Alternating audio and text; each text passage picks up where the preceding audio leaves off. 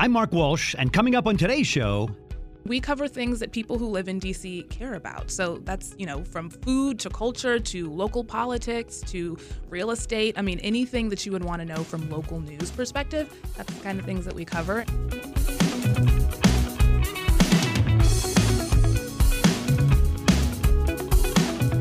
Welcome to What's Working in Washington on Federal News Network and streaming as a podcast.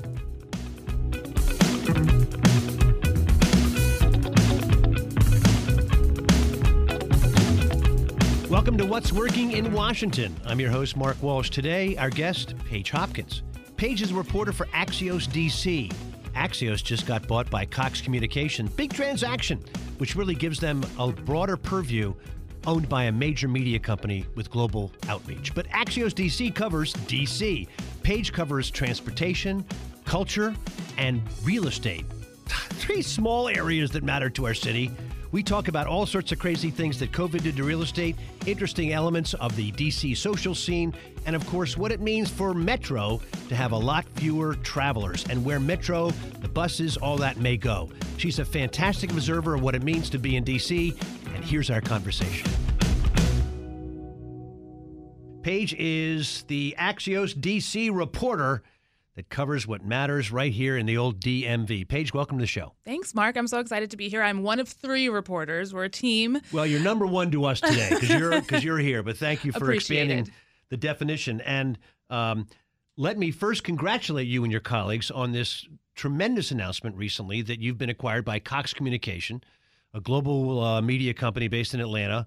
I think, and I hope my prediction is correct, that it'll truly expand the Axios brand, and it'll be a great event for all of you. Yeah, no, I mean, I think your prediction is correct. We're super excited about this. This is big news for Axios.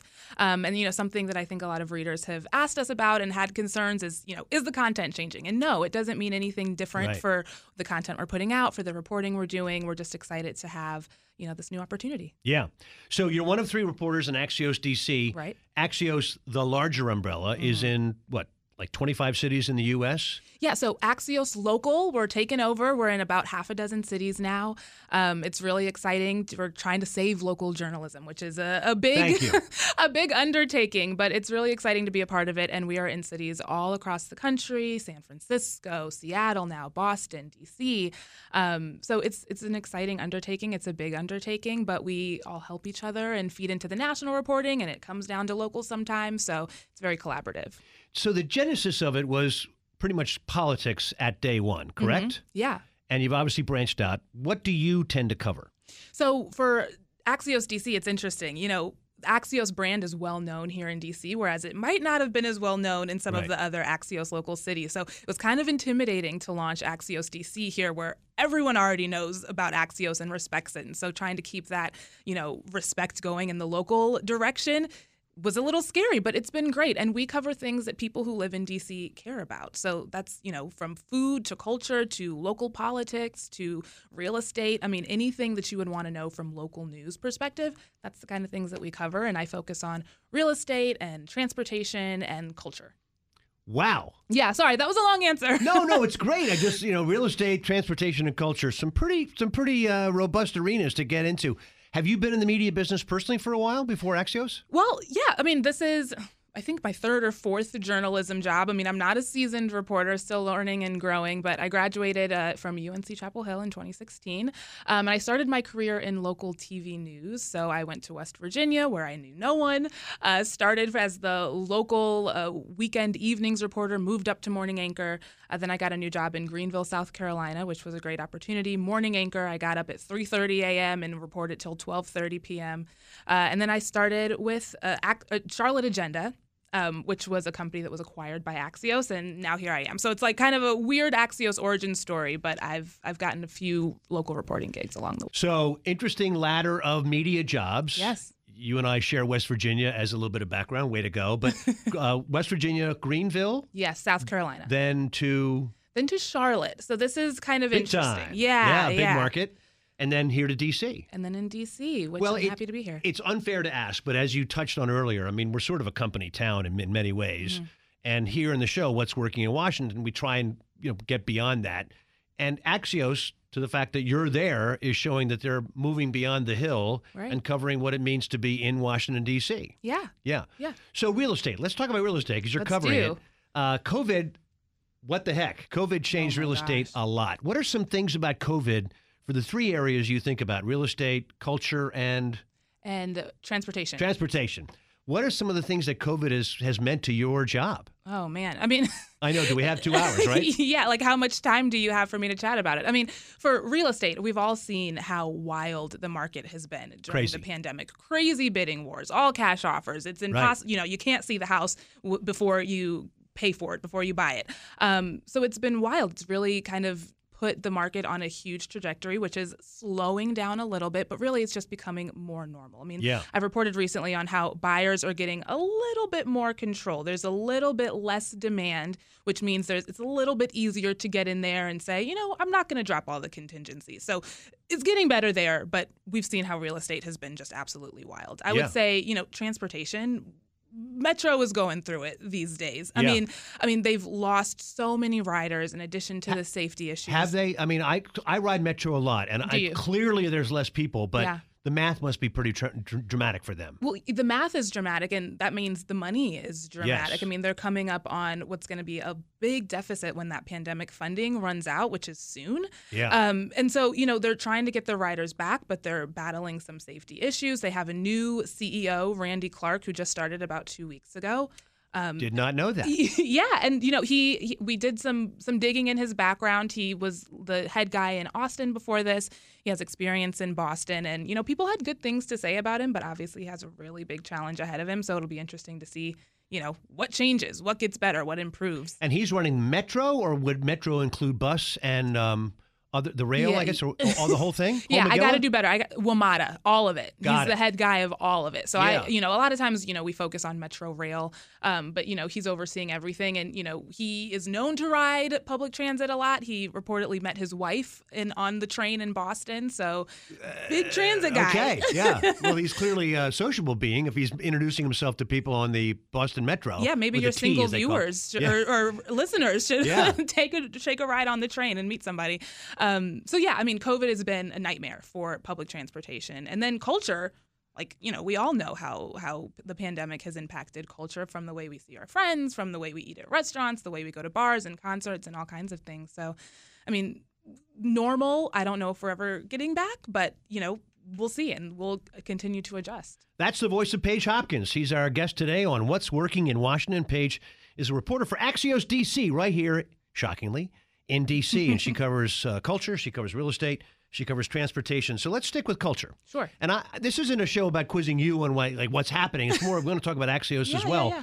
But I got to believe that you and your colleagues in the other Axios cities must be sharing interesting stories about how COVID has changed culture, although it probably sounds a lot alike. I mean, restaurants are down in every one of your cities, I'm sure. Right. But how places have gone around it, you know, tables out in the sidewalk and stuff that we see. I know you're not in New York, but New York has been, I would argue, in some ways both worst hit and in some ways more creative about how to regain the transaction and commerce that New York is so famous for. Yeah.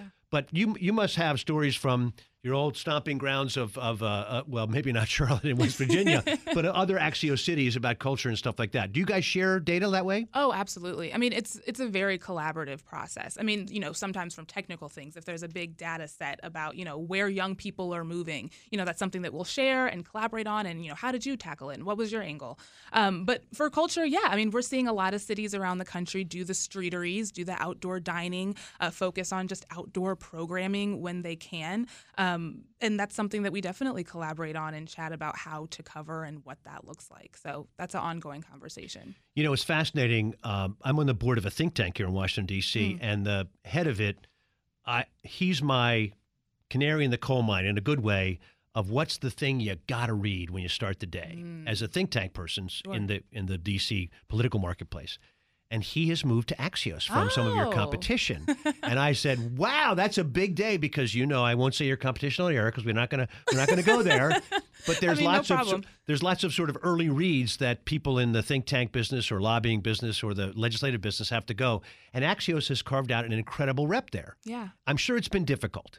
I mean, for sure. I mean, but what you said is what we want to hear. I mean, we want our newsletters to be the must reads of the day for you. And for our readers, if you don't read anything else and you read us, we want that to feel like it's enough. So, that's where Smart Brevity comes in and trying to, handle the things that matter most to our audiences. And so for DC, that's everything that's local. But for other newsletters, of course, they're more niche. We have healthcare, we have technology, all kinds of things. And we want you to feel like you got the full meal just by reading our newsletter. And it's tough to decide what to cover and how in depth to go on certain things. But it's something we work really hard to do so that people can just read us. So you're advertising supported. Is that a fair statement? Yeah. So how does and this may be an unfair question, so you're welcome to raise your hand and say Nervous. next. Have there been some interesting challenges / conflicts where an advertiser and a story don't mesh, if you know what I'm talking about? Because that happens a lot, as you know, in other elements of media. How does that play out with you guys? Yeah, well, I mean, like you said, that's something that all journalists have to deal with. I mean, we have to get paid. The advertisers are critical. And, in Axios and I think in most reputable news orgs, I'm not making advertising decisions. That's not something that has crossover. Chinese wall, as you used to call it, right? Right. And so I don't know the advertisements that will come into the newsletter until we send a test newsletter and then they generate and we see what's there. Got it. And, if there's a situation where we're, doing something on the mayor and there's an ad that features the mayor's face, then we might go to our advertising team and say, hey, let's reorganize these so it's not confusing to our readers. So we don't think that, oh, is this an ad or is this a continuation of the story? But generally that's, not something that we deal with all the time. Our advertising team, our money team is great. They have a high bar for, what they will include and making sure that it's clear that this is an ad and this is journalism and not crossing those lines. So what's a typical, it's probably different by the three focuses you have, a cycle time for a story, i.e., are you able or your colleagues ever able to develop a story that will be deeper and richer and may take days or weeks or even months to get into kind of investigative journalism? I'm making quote signals in the air for the listeners. How does Axios balance those two kinds of outcomes? Yeah, this is a good question because I think, sometimes smart brevity leads people to think just short and not in depth when that's really not the case. I mean, we sometimes have weeks and months of reporting that go super in depth. And so I think, to report on something and to use less words to do so, you have to know your content even better than, another journalist might, because you have to decide what's critical to know and make those difficult cuts and, that kind of thing and balance it. So, I mean, yeah, that's definitely something that we do. I'll be working on something in the background for a month, but I'll be working on something, for tomorrow's newsletter for over a couple days. It really depends, but we definitely can enterprise, and that's something that's encouraged. Well, you have a background in on-air work. Yes. And do you do video, or how does that play out versus typing and text? Yeah, I mean, I always will have a little bit of the TV bug in me. We have an Instagram account at Axios DC. I would encourage any of your listeners to follow. There you go. And I do just kind of a weekly recap. It's very casual. I'll cover some of our biggest stories or our one big things of the week just to tell people on Instagram, who might not be quite as plugged into the newsletter or to other news sources, what they should care about, what's interesting, and give them a quick overview. And there we also share, food pictures, restaurant stuff, and pretty houses for real estate. So it's a fun follow.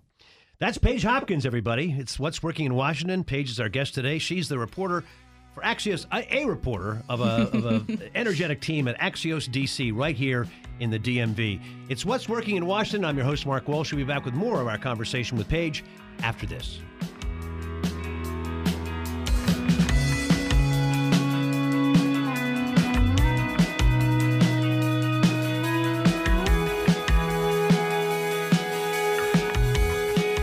Every week on What's Working in Washington, we talk to power players about innovation in the federal government and how business in the region is keeping us competitive. If you are a DC insider and want to know what leaders in other industries are talking about, we give you that insight. If you know someone we should be talking to on our show, let us know. We want perspectives you won't hear anywhere else.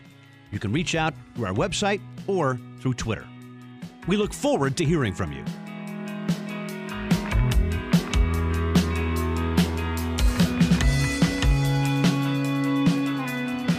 Back at What's Working in Washington. I'm your host, Mark Walsh. Our guest today, very excited to have Paige Hopkins in the studio with us. Paige is one of the reporters at Axios DC. At Instagram, it's at Axios DC with all sorts of cool stuff. She covers real estate, culture, and transportation here in the DMV. Great to have you with us. Thanks for getting the Instagram in there. So there you go. You can never say that enough. You can't. And as we discussed a little bit earlier, Paige and I share a background in broadcast television. We do.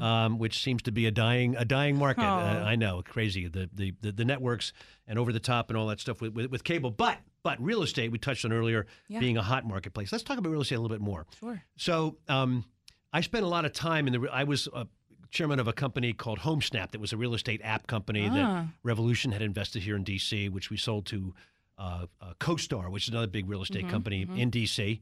But the Zillows of the world and everybody obviously make the market supposedly transparent. So the buyer and the buyer and the seller have a lot of data so that the Compass agent doesn't say a number you're unfamiliar with. Yeah. But as we touched on, COVID kind of changed everything. You literally did see people buying stuff sight unseen? Oh, absolutely.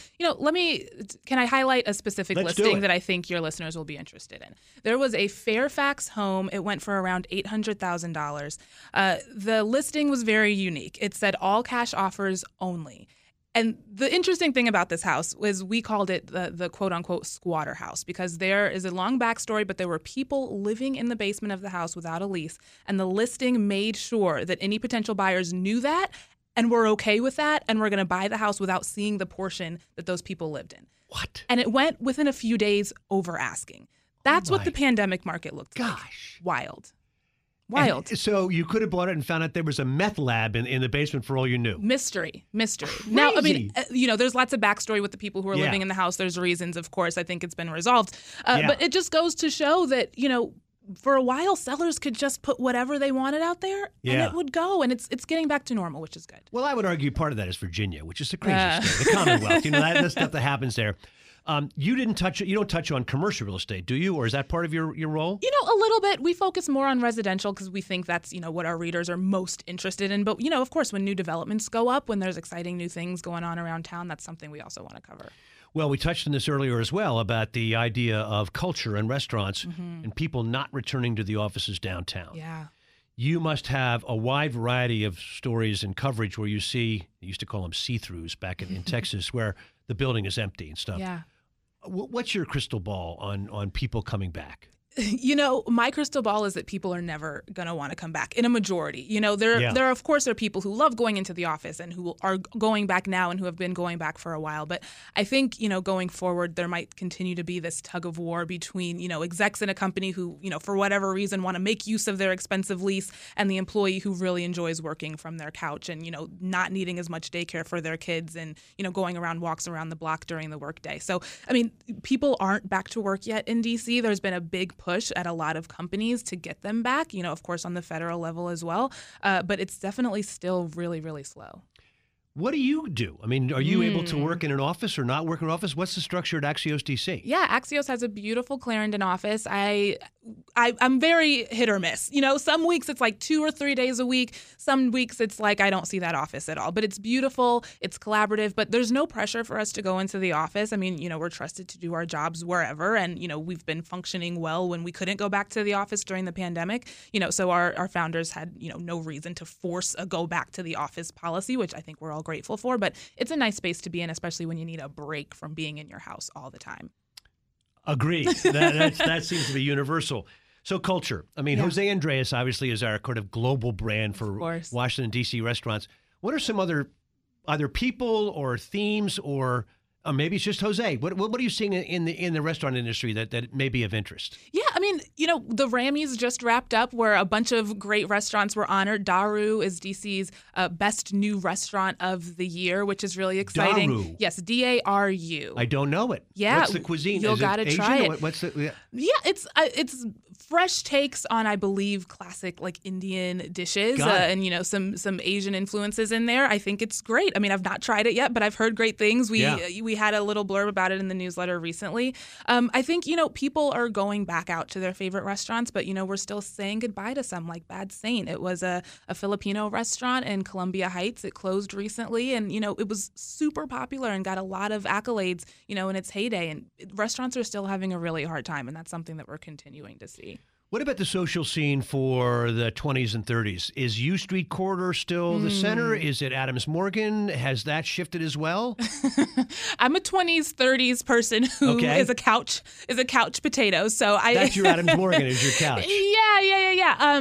But I think U Street is always going to be, I hope, a really popular place to go. On my rare night out, it is still bumping. People are still out there. There are lots of places. I've heard Clarendon and Ballston are really popular Northern Virginia places to go. I cannot vouch for that because I don't go out often. But I heard for like recent college grads, those are places that are popping. So, yeah.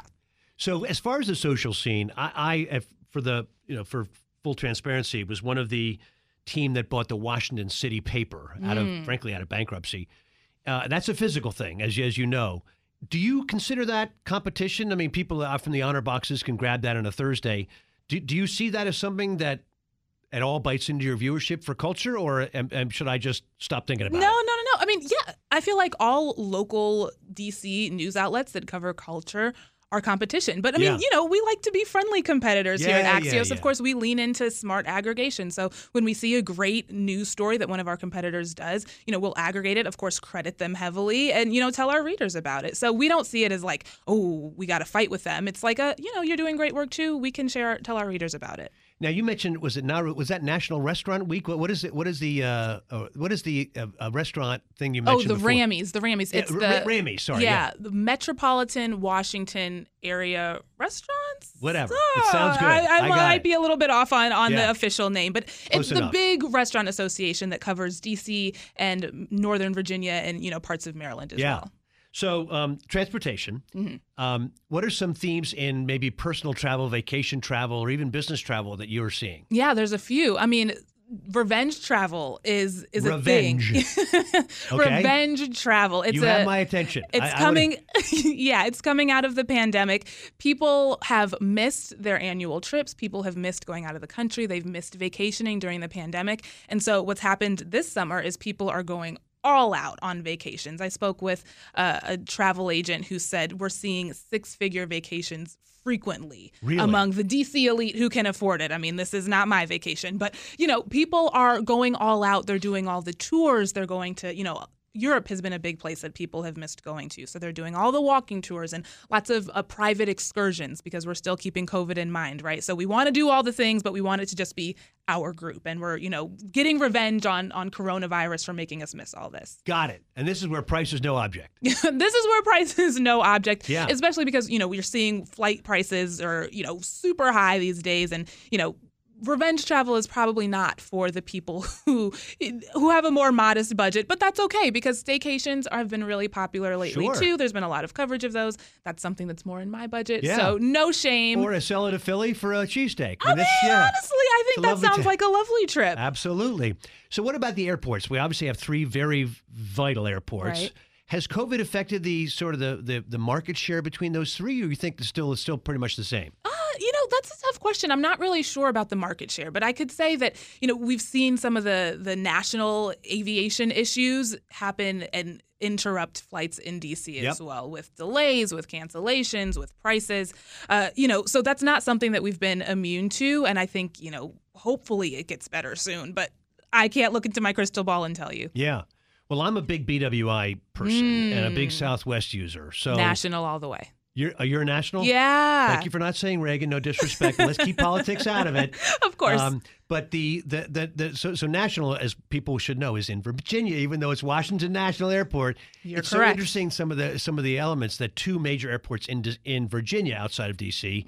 And then BWI, which is meaningfully north of Washington D.C. Yeah, it's kind of far. Yeah. So national is obviously the most convenient. It is incredible to me. I'm sure you covered it. The new wing at National is awesome. It is. It's shiny. Sure you had video? It's beautiful. Yeah. I've been just because I've been traveling. Yeah. I like it a lot. Doing revenge travel, just sort of your own version of revenge. No, just traveling back and forth to my hometown Charlotte, and a few other little excursions. Went to New York. Went to couple other places. So we started our conversation I congratulated you on the transaction of Cox Communications buying Axios. Thank you. It's unfair to ask, but was it for sale for a while, do you know? Or was this a transaction that sort of Cox showed up and said, "Here's $1 gazillion. Will you be part of the family?" What's your sense as a worker, as a colleague, that how this went down? Yeah, well, I don't know the inner workings of the deal. I know Cox has been a partner and on the board of Axios for a while, and we've had a great relationship with them. Okay. And so that's kind of how it formed. I couldn't tell you if they just showed up with half a billion dollars a couple of days ago and it was an offer we couldn't refuse. But I think it's going to be a great partnership, and we're all really excited about what this means for the future. Well, certainly multi-city. They're I guess they're actually a global brand in many ways. Multi-city support for what Axios wants to be. And as I recall, they never had a political arm. And Axios, look, we've talked about what you do with Axios, which is far more broad general news coverage. But its original brand obviously was pulling share out of Politico and all the other people that cover the Hill. Yeah. It'll be interesting to see how Cox handles having a real strong political brand in its umbrella of offerings. Absolutely. But I think the good thing and the thing that's important to know is that, our leadership stays the same. Like Cox doesn't come in and tell us what to do now. We're still, able to make our own decisions editorially, especially. And so, the things that you're used to seeing from Axios, you'll continue to see from Axios. That is a great way to transition and great segue. You're very good at segues, obviously. You must have been on TV. Maybe. We're talking with Paige Hopkins. She's one of the reporters covering the Washington, D.C. market here for Axios. It's Axios DC as a reporter, and that's on Instagram at Axios DC. So we ask all of our guests, if they rule the world for some reasonable period of time, and as ruler of the world, what would they start happening, make up, or what would they stop happening that is negative to them, or both? So your answer. Oh, okay. I've been nervous about this question because it can go in so many directions. I'm just going to go with what's going on in my life now, which is I'm planning a wedding. And Congratulations. Thank you. I'm very excited. October. It's coming quickly. I would just make people not be allowed to make everything way more expensive when you say wedding. I'm just trying to save money. It's ridiculous. You could be planning a regular party, but as soon as you say it's a wedding party, it's like 50% markup on everything. Really? So this is a very selfish answer. But that is how I would change the world at this moment. So we're in a building close to Wedding Wire. Have you been using Wedding Wire? Do you know Wedding Wire? No, I don't know Wedding Wire. Maybe I should. Well, maybe this is what we should be talking about. But no, I think marking up because of the transaction, I completely agree with you. Yeah. Paige, it's been great having you with us today. A great answer on the final question. Once again, it's Paige Hopkins at Axios DC. Thanks for being with us on What's Working in Washington. Thanks so much for having me, Mark. The team behind What's Working in Washington is a great group. The executive producer and editor is Tracy Madigan. Online content, Anna DeGraff. And that theme music you enjoy, performed by the Sunbathers.